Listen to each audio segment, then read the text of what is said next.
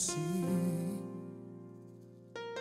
through eyes of Shall love. we pray? Heavenly Father, we thank you for such a wonderful day. We thank you for your grace and your mercies. We thank you for all that you do for us. We pray and commit tonight's discussion and study unto your hand that you lead us and you enlighten the eyes of our understanding to know and behold wondrous things in your word. We thank you for an answered prayer. In Jesus' name we pray. Amen. Yeah, so God bless us all for making it to today's study once again, and God being so good, we are on the last chapter of our study. We are on the last chapter of the book of Jonah. That's a series that we started 4 weeks ago, and by God's grace, we would have to climax it today and see what God has in store for us over the coming weeks. Yes, and I believe we've learned a lot over the past weeks, and we are going to ensure that by the help and the power of the Holy Spirit, you put all that we've learned into action, so that we will not just be listeners deceiving ourselves, but we will be doers of the word to receive all the blessings that God has in store for us. So straight away, we want to launch into the word of God and finish up with our series. So I'm reading from the book of Jonah chapter 4. That's the very last chapter of the book of Jonah. It's quite a short book, but there's a lot to learn from it. Alright, so I'm reading from the King James Version. Jonah chapter 4 verse 1. But it displeased Jonah exceedingly, and he was very angry. And he prayed unto the Lord and said, I pray thee, O Lord, was not this my saying when I was yet in my country? Therefore I fled before unto Tarshish. For I knew that thou art a gracious God and merciful, slow to anger, and of great kindness, and repentest thee of the evil. Therefore now, O Lord, take, I beseech thee, my life from me, for it is better for me to die than to live. Then said the Lord, doest thou well to be angry? Verse 5. So Jonah went out of the city and sat on the east side of the city, and there made him a boot, and sat under it in the shadow, till he might see what would become of the city. And the Lord God prepared a gourd, and made it to come up over Jonah, that it might be a shadow over his head, to deliver him from his grief. So Jonah was exceeding glad of the gourd. But God prepared a worm when the morning rose the next day, and it smote the gourd that it withered. And it came to pass, when the sun did arise, that God prepared a vehement east wind, and the sun beat upon the head of Jonah, that he fainted, and wished in himself to die. And he said, it is better for me to die than to live. And God said to Jonah, doest thou well to be angry for the gourd? And he said, I do well to be angry, even unto death. Then said the Lord, thou hast had pity on the gourd, for which thou hast not labored, neither made it to grow, which came up in a night, and perished in a night.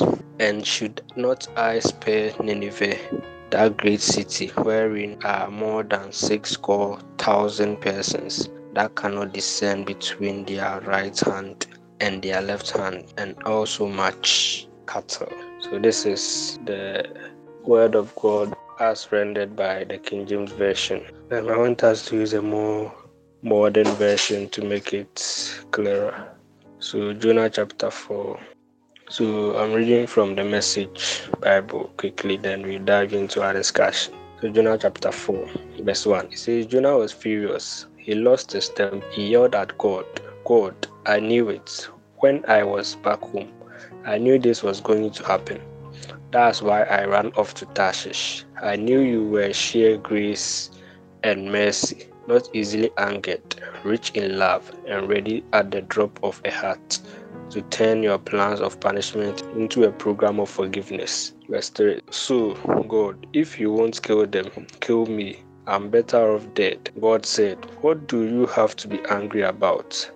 But Jonah just left. He went out of the city to the east and sat down in the sulk. He put together a makeshift shelter of Levy branch, and there sat in the shade to see what would happen to the city. God arranged for a broad-leaved tree to spring up. It grew over Jonah to cool him off and get him out of his angry sulk. Jonah was pleased and enjoyed the shade. Life was looking up. But then God sent a worm, and by the dawn of the next day, the worm had bored into the shade tree and it withered away. The sun came up and God sent a hot, blistering rain from the east. The sun beat down on Jonah's head and he started to faint. He prayed to die, "I'm better off dead." Then God said to Jonah, "What right do you have to get angry about this shade tree?" Jonah said, "Plenty of rights. It's made me angry enough to die." God said, "What's this? Is it that you can change your feeling from pleasure to anger overnight about a mere shade tree that you did nothing to get? Yet neither planted nor watered it. It grew up one night and died the next night. So why can't I likewise change what I feel about Nineveh from anger to pleasure? This big city of more than 120,000 childlike people who do not yet know right from wrong, to say nothing of all the innocent animals." Amen. Yeah, so it looks like every chapter of Jonah is very interesting, and every chapter is also very packed. You have to really take your time to unpack some of the revelations that are looked up in the. Yeah, so we want to take it from the verse 1, which is a direct continuation of what happened in the verse 3. Yeah, so from the verse 1, the opening scene talks about Jonah, who was angry about God. And I think if we quite remember, I asked the question in the very first series about why Jonah decided to run away to Tarshish, and I said the answer is later found in the book in the last chapter. I think we have our answer here. So the beginning verse talks about Jonah being angry and him losing his temper. And even the message makes it more dramatic by saying that Jonah yelled at God that he knew, or Jonah would say that he knew God was definitely going to withhold his hand or hold himself from executing judgment over the people of Nineveh, because he is gracious, he is merciful, he is slow to anger, and a whole lot. And this is very interesting. So Jonah said the reason why he ran away in the first instance was because he knew that God was definitely going to forgive these people and he's not going to punish them. So there was no need taking the pain to get into a ship, get over the sea, get to Nineveh and go and preach, when you know that at the end, regardless of what is going to happen, conditionally, God is going to forgive the people of Nineveh. So the Bible said that Jonah was very, very angry at God. So that's the main reason why Jonah ran away. Because in the first chapter, it doesn't give us any foreknowledge about why Jonah ran away. But the fourth chapter just revealed it to us that Jonah ran away because he knew that whether he went or he did not go, God was going to forgive the people of Nineveh. But I think that wasn't something that Jonah was supposed to worry about. His sole duty was just to obey the commandment that God had given to him, that he should just go and preach to the people of Nineveh. And last week we looked at the power that Jonah's message carried, just a few words. He talked about Nineveh being destroyed in 40 days. And with just these few words, he was able to turn about the whole heart of Nineveh, both men and then even animals, for God to even forgive. So we have our answer here that Jonah ran away mainly because he knew God was not going to punish the people of Nineveh, regardless of him going or not going. Yeah. And then the verse 3 is just a continuation of what was happening in the verse 1 and verse 2. That was Jonah being angry that God should then even kill him if he's not going to kill the people of Nineveh. So it was like Jonah was frustrated, he was tired, because after everything that he had gone through the belly of a whale, he had gone through shipwreck, the storms and the waves, and God did not execute the judgment. As I said earlier on, that wasn't Jonah's problem. Jonah's problem was simply to go and then deliver the message. He was supposed to leave judgment to God. But it's very interesting that we find Jonah being angry because he felt like after everything that he had gone through, he was supposed to, or he wanted the people of Nineveh to enjoy the fruit of what they had done. Yeah, but God doesn't really work that way.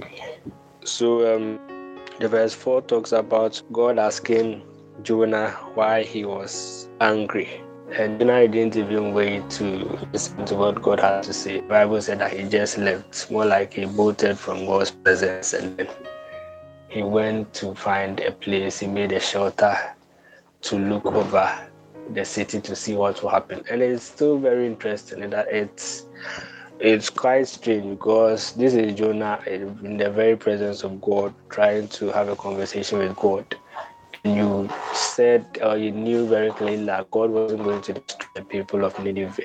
And just a few moments later, you leave the presence of God and then you pitch a tent at a suitable location to see what is going to happen to city, knowing very well that God is not going to destroy the people of Nineveh. So it's very interesting how Jonah was some kind of dramatic, even when he knew the outcome of what was happening in the city.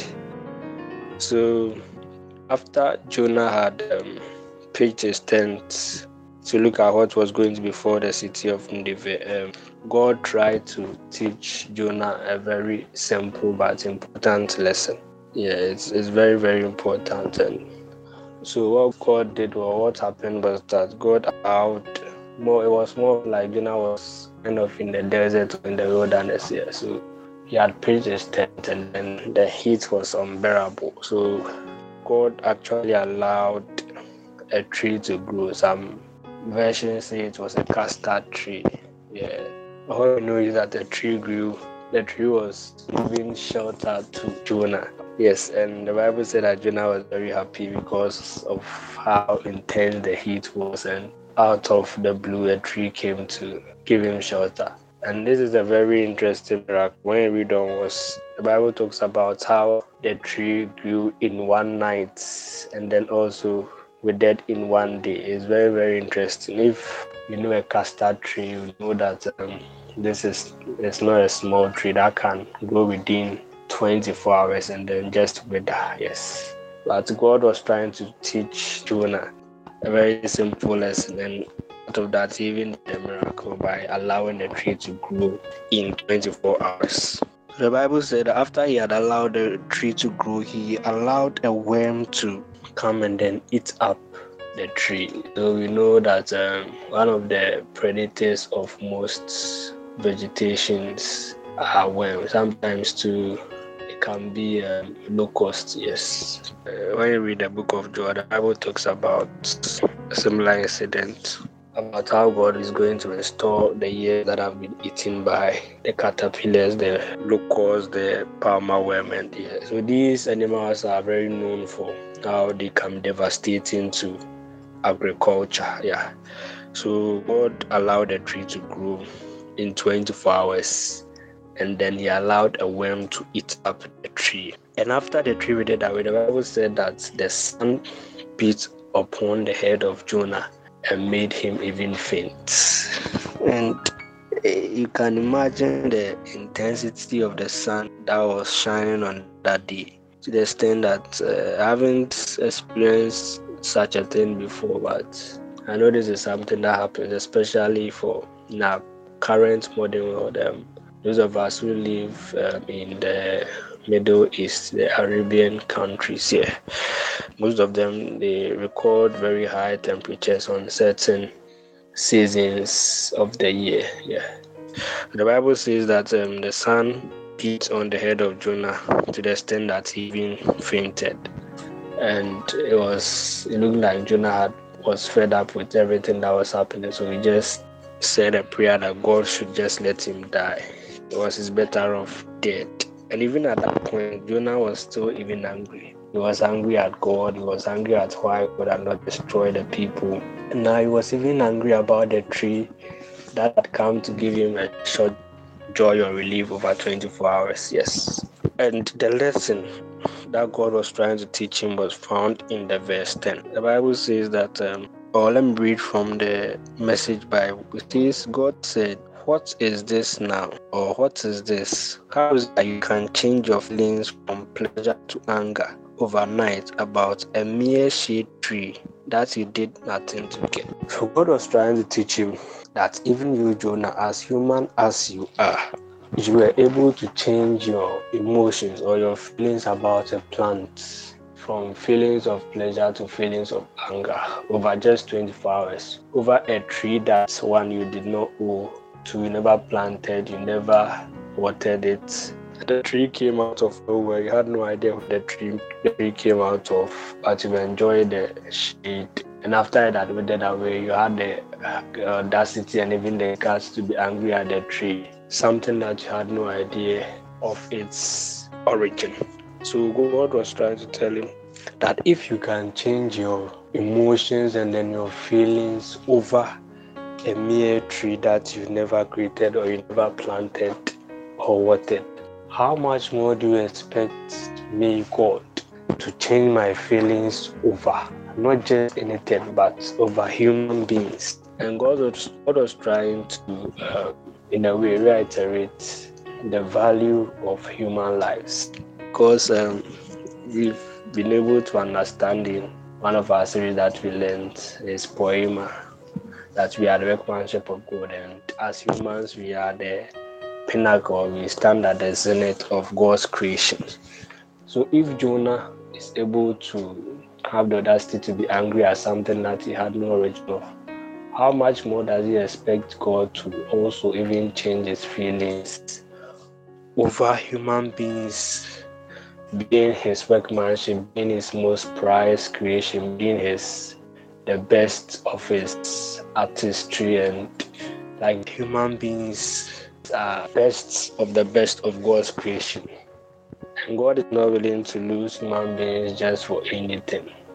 Last week we learned from our study that before God wanted to destroy Sodom and Gomorrah, he had to send angels to go out and see if what was actually happening was true. And we find a very similar incident also in Jonah. But in this case, God had sent Jonah to warn them. Yeah, so God doesn't really, or it is not the will of God that men should perish. I think in the book of First Peter talked about a very similar issue, that it is not the will of God that men should perish, but it is His will that we are all saved, or we come to the saving knowledge of Jesus Christ. God was trying to tell Jonah that he had no business being angry with the decision that he had taken, not to destroy the Nineveh, because Jonah is not the one who created them. He has no idea about the systems of God's judgment, and he can't use his feeble and then limited mind to understand the dealings and then the ways of God. And this is even similar to how God responded to Job in the book of Job chapter 38, after Job had been fed up and then he had asked God so many questions. When God appeared to answer him, God did not actually answer his question, but he just asked Job a series and a whole lot of questions. So let's quickly go to Job and just look at the conversation that ensued between Job and then God. So Job chapter 38 verse 1, it says, "Then the Lord answered Job out of the whirlwind and said, Who is that darkeneth counsel by words without knowledge? Get up now and launch like a man, for I will demand of thee, and answer thou me. Where was thou when I laid the foundation of the earth? Declare, if thou hast understanding. Who hath laid the measures thereof, if thou knowest, or who has stretched the line upon it? Whereupon are the foundations thereof fasting, or who laid the cornerstone thereof?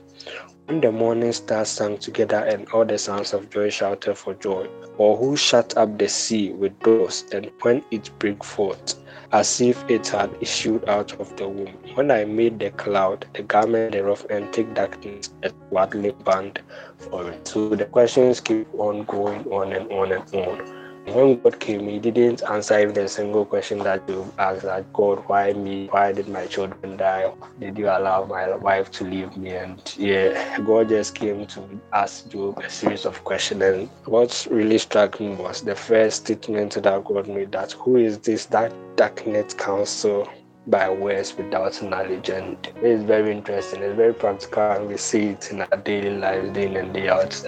We see people who are willing to challenge the word of God. They are willing to challenge the gospel, and they are willing to challenge men of God. Like anything that has to do with the Bible or God or Jesus, they are just willing to challenge it without having requisite knowledge. Even if you have the requisite knowledge, you don't even have any, that is, standing or audacity to challenge God. But you will see people really challenging the gospel. They are willing to challenge the Bible. They are willing to challenge like everything that has to do with the word of God, because they think, or some of them, because of the position or where they have got to in life, they think they've made it, and then they know, or they do not owe anything to anyone, so they can just do whatever they want. And it's very interesting, because when God made Job, that was the first thing that he asked him, that who is this that darkness counsel by words without knowledge? Yes. So sometimes even our knowledge that we hold as most prized, you learn to some extent in life to get a whole lot of degrees and PhDs. I realize that this knowledge is very insignificant. They are minute, they are very intangible when it comes to the knowledge of God. Yes. So God was just trying to teach Jonah a very simple lesson. And even with that, Jonah was still not getting the point that God was trying to raise, that this simple tree was able to, first of all, grow within 24 hours, which was a miracle. You didn't even acknowledge or appreciate it. You just enjoyed the shade. After the tree withered within 24 hours, it was also a miracle. You just suddenly became angry at the tree, and you were able to change your emotions from pleasure to anger over something that you do not owe. How much more do you expect God to change his emotions over his most prized creation, over his workmanship, over something that he holds most dear to his heart? So God was just trying to teach Jonah that simple lesson. If the people are willing to repent, God is ever willing to forgive them. Once the people are willing to repent and then obey God. And when you read I think the last but one verse, the message says, so why can't I likewise change what I feel about Nineveh from anger to pleasure? This big city of more than 120,000 childlike people who do not know right from wrong, to say nothing of all the innocent animals. So God was willing to forgive the people of Nineveh, even change his anger over them, because first of all, these are his most prized creation. He can't destroy them because they have sinned against him. Of course, they have sinned against God, but they were willing to change, and that was something that they did after they had fasted. The Bible said that they changed every man from his ways. So they had become right before the face of God. They had obeyed the message that Jonah had sent to them. And so God had every right to forgive the people of Nineveh because they had obeyed the message that he had sent to them through Noah. And there was not just only a few people in the city, it was about 120,000 people. God wasn't willing to destroy these people just because he was angry. That's quote unquote, yes. So this shows us the kind of God that we serve, that before God executes judgment, there are a lot of things that have been taken into consideration. So let's say for what happened to Sodom and Gomorrah, everything had been put in the right place, and God had found Sodom and Gomorrah worthy of the punishment. That is why he rained down fire and then brimstone. But in the same way, Nineveh had also sinned. After the message was proclaimed to them, they were able to repent of their sins, and then God forgave them. God was willing to change his mind over these people because they had repented of their sins and then turned to follow the ways of God. So this speaks volumes about the God that we serve. As Jonah himself was even proclaiming it, that He is a God of mercy, of sheer grace. He is not full, He's not easily angered, or He's slow to anger. He is rich in love, and a whole lot of attributes. So just trying to encourage and admonish us that irrespective of how far we have gone in our lives, how far we have gone into sin, God is ever willing and ever ready to save us. No matter what you have done, no matter what you are doing, no matter what you do, God is willing to forgive us of our sins. And the Apostle Paul makes it very clear in the book of Romans that if God did not spare His own or His only Son for our lives, what is it in this life that God is not willing to give us? The Bible said that God even commended His love towards us, that whilst we were yet sinners, Christ Jesus came to die for us. So it's not like God is happy or God is happy to see us in sin, or for us to wallow on our way to sin and even death. But God has done everything possible to extend that saving unto us. He sent His dear Son and His only Son to come and die for us, which is something very mysterious, but it had to be done. There was a price that had to be paid, and Jesus Christ, or God, paid that price dearly with His Son, Jesus Christ. So this evening, we just want to encourage and then admonish you that it doesn't matter how far you have gone in your sin or how bad you think you have turned into. Once you are willing to repent and then change from your evil ways, God ever willing to accept you into His fold, because we are of His own creation. We are the children of God, and by reason of the sins of Adam, we have been changed to become the children of the devil. So it has to take us believing in Jesus Christ back again, so that we can come back to our Father who is in heaven. So just a little piece of advice for us this evening, even as we climax the book of Jonah, that irrespective of where you've been or what you are doing or where you are going, God is willing to save you. He is ever ready. All you have to do is just open up your hearts and then come to Him, because He was willing to spare the whole city of Nineveh. And He said they are like children. They do not know right from wrong. They don't know right from wrong. And the message is that even the innocent animal. So God is even particular about the animal. Like God is particular about every detail of our lives. Jesus Christ spoke about it in the book of Matthew, that when you look at the air, when you look at the birds, they don't sow, they don't reap, they don't farm, but they are always fed by God, and they don't do anything, but you see them fly freely in the air always. When you look at the roses of the field, it is God who clothes them. And even made a comparison between Solomon and even the roses, that the roses of the field are even more beautiful than Solomon arrayed in his best garments.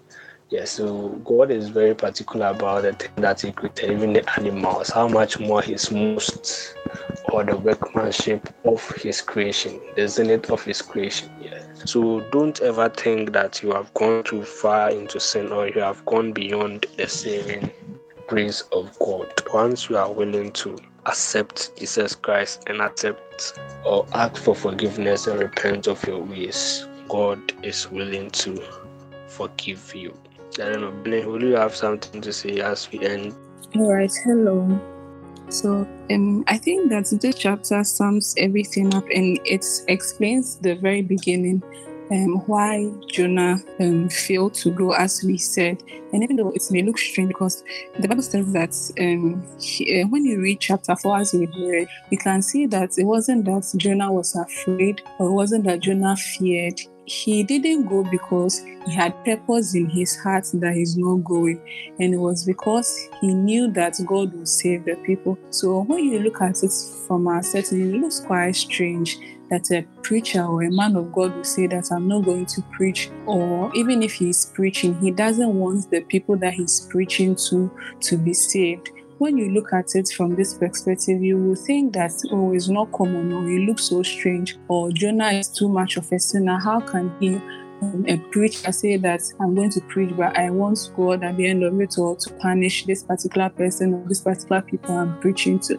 But as we are about to look at it, you realize that it's very common and prevalent in our days. So when we look at the people of Nineveh, we realize that when you search on them, it's said that it's the capital of a town or a people called the Assyrians. So, and these Assyrians, they weren't friends of the Jews or the Israelites. They were actually enemies of the Israelites. So it's understandable to a sense that Jonah didn't want his enemies to be saved.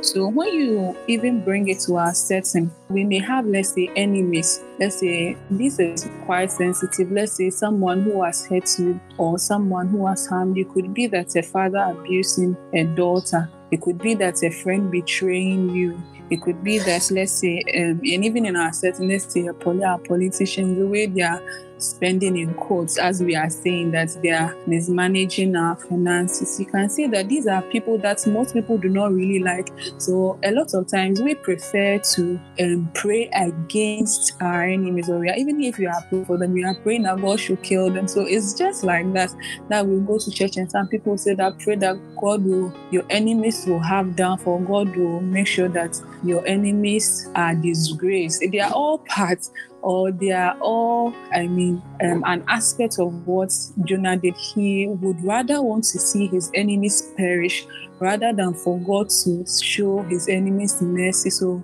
every aspect of our lives, which or in situations in our lives which caused us to hate our enemies such that we do not want them to be saved, we would rather watch God destroy them, or rather want God to punish them.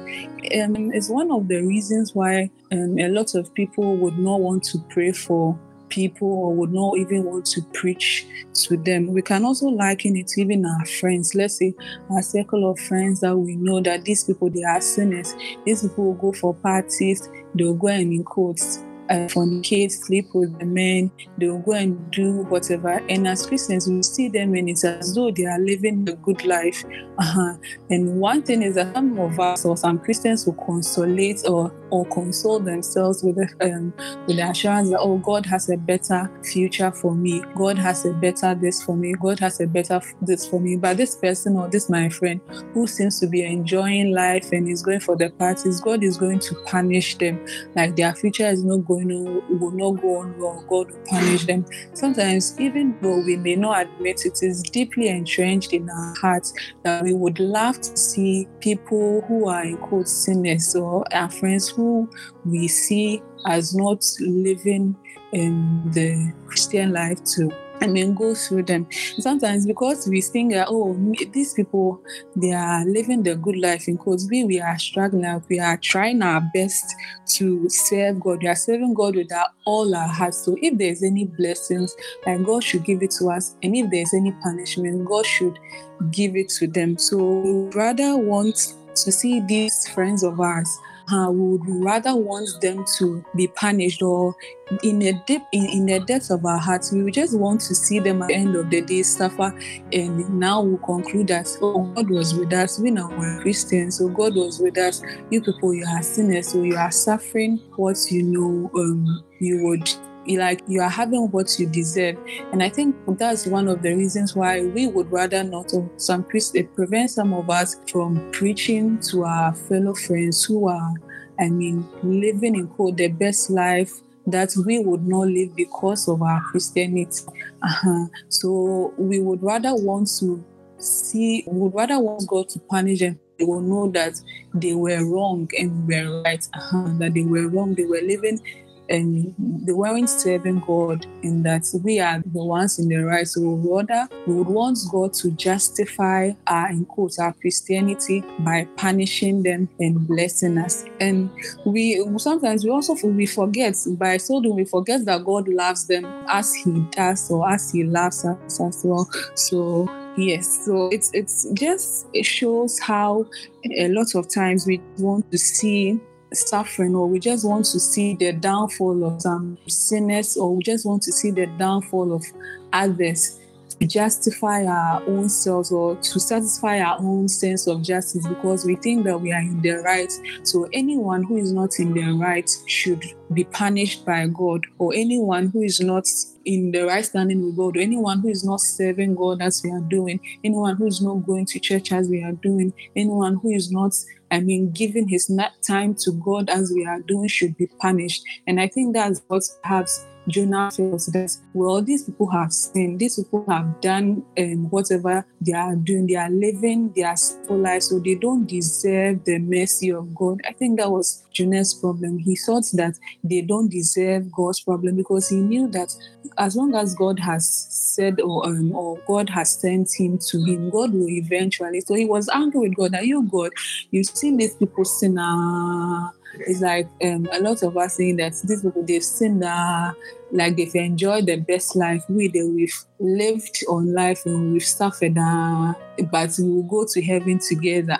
If you can relate with that. So a lot of us, or even sometimes some preachers just want to preach to people, not because they want to see them redeemed, but they just want to remind the sinner that you are a sinner and you are going to hell. It's not because they want them to be redeemed, but because they just want to remind them that, oh, you are a sinner, so that it can sort of justify or satisfy their sense of justice, so that they will know, or they'll have assurance or a consolation that, oh, me, I'm suffering, but it's fine. This one is enjoying, but God will punish him later. So it's, I think that it's one thing that a lot of Christians may not talk about, or we don't really want to talk about, because it's something that, well, it doesn't speak well of us as Christians, but then it's a huge issue, or it's quite prevalent in our days. So I think that this book just teaches us how, as Christians, we may have very, very bad, the state of our hearts may be very, very evil. But then it teaches us that the one that you are praying that, oh, God kill, or Mechicheno or as some Christians, this one, or Suraba, and all that, the one that you are praying for that God should destroy, or the one that you are praying for his or her downfall, he's the one that God is planning his redemption. He's the one that God is planning, looking for someone to go and preach to him so that you'll be redeemed, because at the end of the day, you were once lost and you were once in sin, and God came to save you, God came to deliver you. So if there is someone there, who is in sin, even as the Bible tells of Nineveh that they were innocent, they didn't know what they are doing. That is the same way that the person you are planning that God should punish doesn't know what he's doing. So it's like God just telling us that the one that you say that I should punish, I cannot punish, or I'm not going to punish, because I love him, or I care for him, even as much as you care for some things which are trivial. God has been working for man. He has done his best. He created us. He has been taking care of us, giving us birth. I'm trying to say that God has really invested in man. So the one that you are planning that God should kill, the one that you are planning that God should make him lose his job, the one that you are planning that, oh God, this person, it will never be well with. He's the same person that God has invested so much, and God is doing his best to make sure this person is saved. So, God wants us to know that those prayers are not reasonable, in quote, or they are not for us to pray them. And the extreme one, or one thing, and the other side that I would want us to also take note of, is people who hate us. There are people who genuinely have hurt you. There are people who genuinely didn't do well at all, whether maybe it's your father or a relative abusing you, whether it's a relative or your father, duping you, a friend of yours duping you, a friend of yours, or someone just coming. And no, we are in very hard times. They are, as my friend was saying, they are wicked and unreasonable men, people who just come into your house, rob you, destroy the things or steal things from you and rape you on top. I understand there are a lot of evil people like that, and some people can hurt you. So praying for them will be quite difficult, and telling God that God should bless them can be quite difficult. So sometimes when you open your mouth, it's as though you are pronouncing judgment on them. Like maybe Jonah would want judgments to come on Nineveh instead of mercy. But God wants us to, I'm praying that God will heal your heart and help you to come to an understanding that these people, as the last verse said, that they didn't know they are left from their right. They lived, or they hurt you as ignorant men. They may be, because you are hurt, you may have a lot of misgivings, and I think it's quite sensitive, but I want you to know that God loves them as He loves you. And if you would look into your life, there may be times that you also hurt God, there may be times that you also harmed God, and God forgave you, and God has given you this life. So God would want you to extend this gift or this hand shake of mercy towards such people who hurt you. So I want to conclude that yes, the book of Jonah just exposes the hearts of us, a lot of us Christians, that deep down we want our enemies, deep down we want some people in our lives to suffer God's judgment instead of God's mercy. The book of Jonah reminds us that no matter what, God is still planning for the redemption of the one you are seriously praying that they should be punished, because as the Bible says, they didn't know they are left from their rights. Just as you were also at some point, you didn't know you're left from your rights. You also sinned against God, and because of that, God forgave you. So God is also telling you that come to Him so that He will be able to cure that particular bitterness or jealousy or whatever you are feeling, because your jealousy or your bitterness or your hard emotions are not going to negate the fact that He loves such people, He cares for such people, and He's going to redeem such people. Amen. Amen. God bless you so much for that wonderful and elaborate submission. I just hope the prayer purpose will not come and beat us, because you are trying to prevent them. You are trying to stop them from praying their fire prayers, and that's just.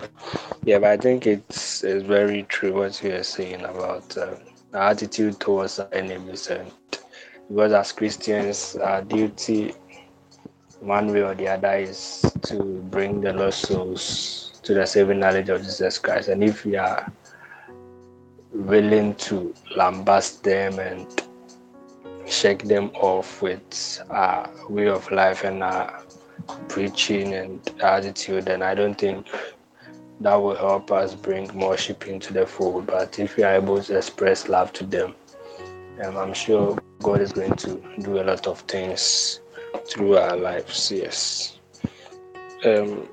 I just want us to look at some few scriptures before we end. About what Bennett talked about, we loving our enemies. And this is one important one commandment that I think is very difficult to follow. That's loving your enemy. It doesn't make sense in any way that as a person, there's no way you should be able to love your enemy. But that is the commandment that Jesus Christ gave us. When you read Matthew chapter 5 verse 44, it says, "But I say unto you, love your enemies, bless them that curse you, do good to them that hate you, and pray for them which despitefully use you." Yes, and there are a lot in Luke and the other Gospels here. So the message is that simple. We should love our enemies, we should pray for them, we should do everything good for our enemies. And what I want to leave us as take-home message for the book of Jonah is one thing that I see that was span through from the very first to the very last chapter was about the mercies of God. You see, from the very point that Jonah ran away from the presence of God to his presence on the ship, especially to him being in the belly of the whale, to the city of Nineveh, how God revoked his punishment on Nineveh and then accepted them and decided not to punish them. God was just trying to show him his mercies, but it looks like Jonah wasn't really getting the message. God was just trying to point to him that look at your life, look at everything that you did, from how you escaped from his presence, how you survived the belly of the whale, how you survived from the turmoil of the ship and the shipwreck and a whole lot. But God spared you all this, or everything that you had been through. And even for the city of Nineveh, God also spared them. So God was just trying to show Jonah about his mercies, how vast and how huge they are, the expanse of his mercies. Like, God is ever willing to change his decision 1,050 times once we are always willing to come to his feet. That is, the Bible said that we should come boldly to the throne of grace, regardless of whatever you've done. God is ever willing to change his decision, change his emotions about us once we are willing to come to him. So tonight our prayer is very simple. We just want to pray and thank God for his mercies. That Lord, I want to thank you for the mercy that you bestow unto us day in and day out. The Bible says that the mercies of God, they are new every morning, day in and day out. Look at how even the angels that sinned against God, the Bible said they did not keep their first estates. They were bound with everlasting chains. But as human beings, we sin against God day in and day out. We flout his rules. We do all sorts of manner of things. But God is always and ever willing to forgive us because of how vast his mercy is. We want to pray and thank God for his mercies. The Bible said that the Lord is slow to anger. He is slow to chide. And his love for us has no end. We want to thank God for his love. We want to thank him for his mercies. And we want to pray that the Lord will continually have mercy upon us, that we should never go beyond the mercies of God. That God will always keep us in check. He will keep us instead with his mercies, that you have mercy upon us as human beings. We have limits. We have possibilities and impossibilities.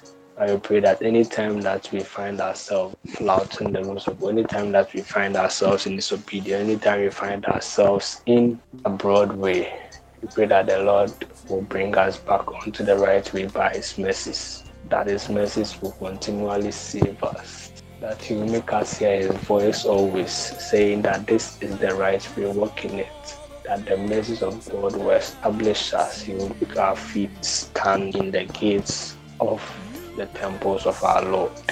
So Father, we thank you for such a wonderful time in your presence. We pray, we thank you for the lessons that you've caused us to learn even throughout this series that we've studied. We ask that, Lord, let your mercies shine upon us day in and day out. Let your mercies grow and let your mercies encamp around our life. Let us never leave your mercies. Let your mercies be so huge that we can never run away from it. The psalmist or the hymnist said that your mercies or your goodness are always running after us. Goodness and mercies are always following us in the days of our life, in the name of Jesus. We thank you, Lord, for answered prayer. In Jesus' name we prayed. So God bless us all for making it to the very end of our series and our work with the book of Jonah. And I believe you had a wonderful time in the presence of God. And we always want to encourage you to continue listening to our podcast on all podcast platforms, Spotify and all other platforms. We encourage you to share it with your friends, with your families, with your loved ones, that they will also benefit of podcast series that we've been doing. Yeah. So as usual, we always want to remind you that remember to give God your best. Make sure that you owe no man nothing but love. God bless you and see you next week for another exciting series. Bye-bye. If not for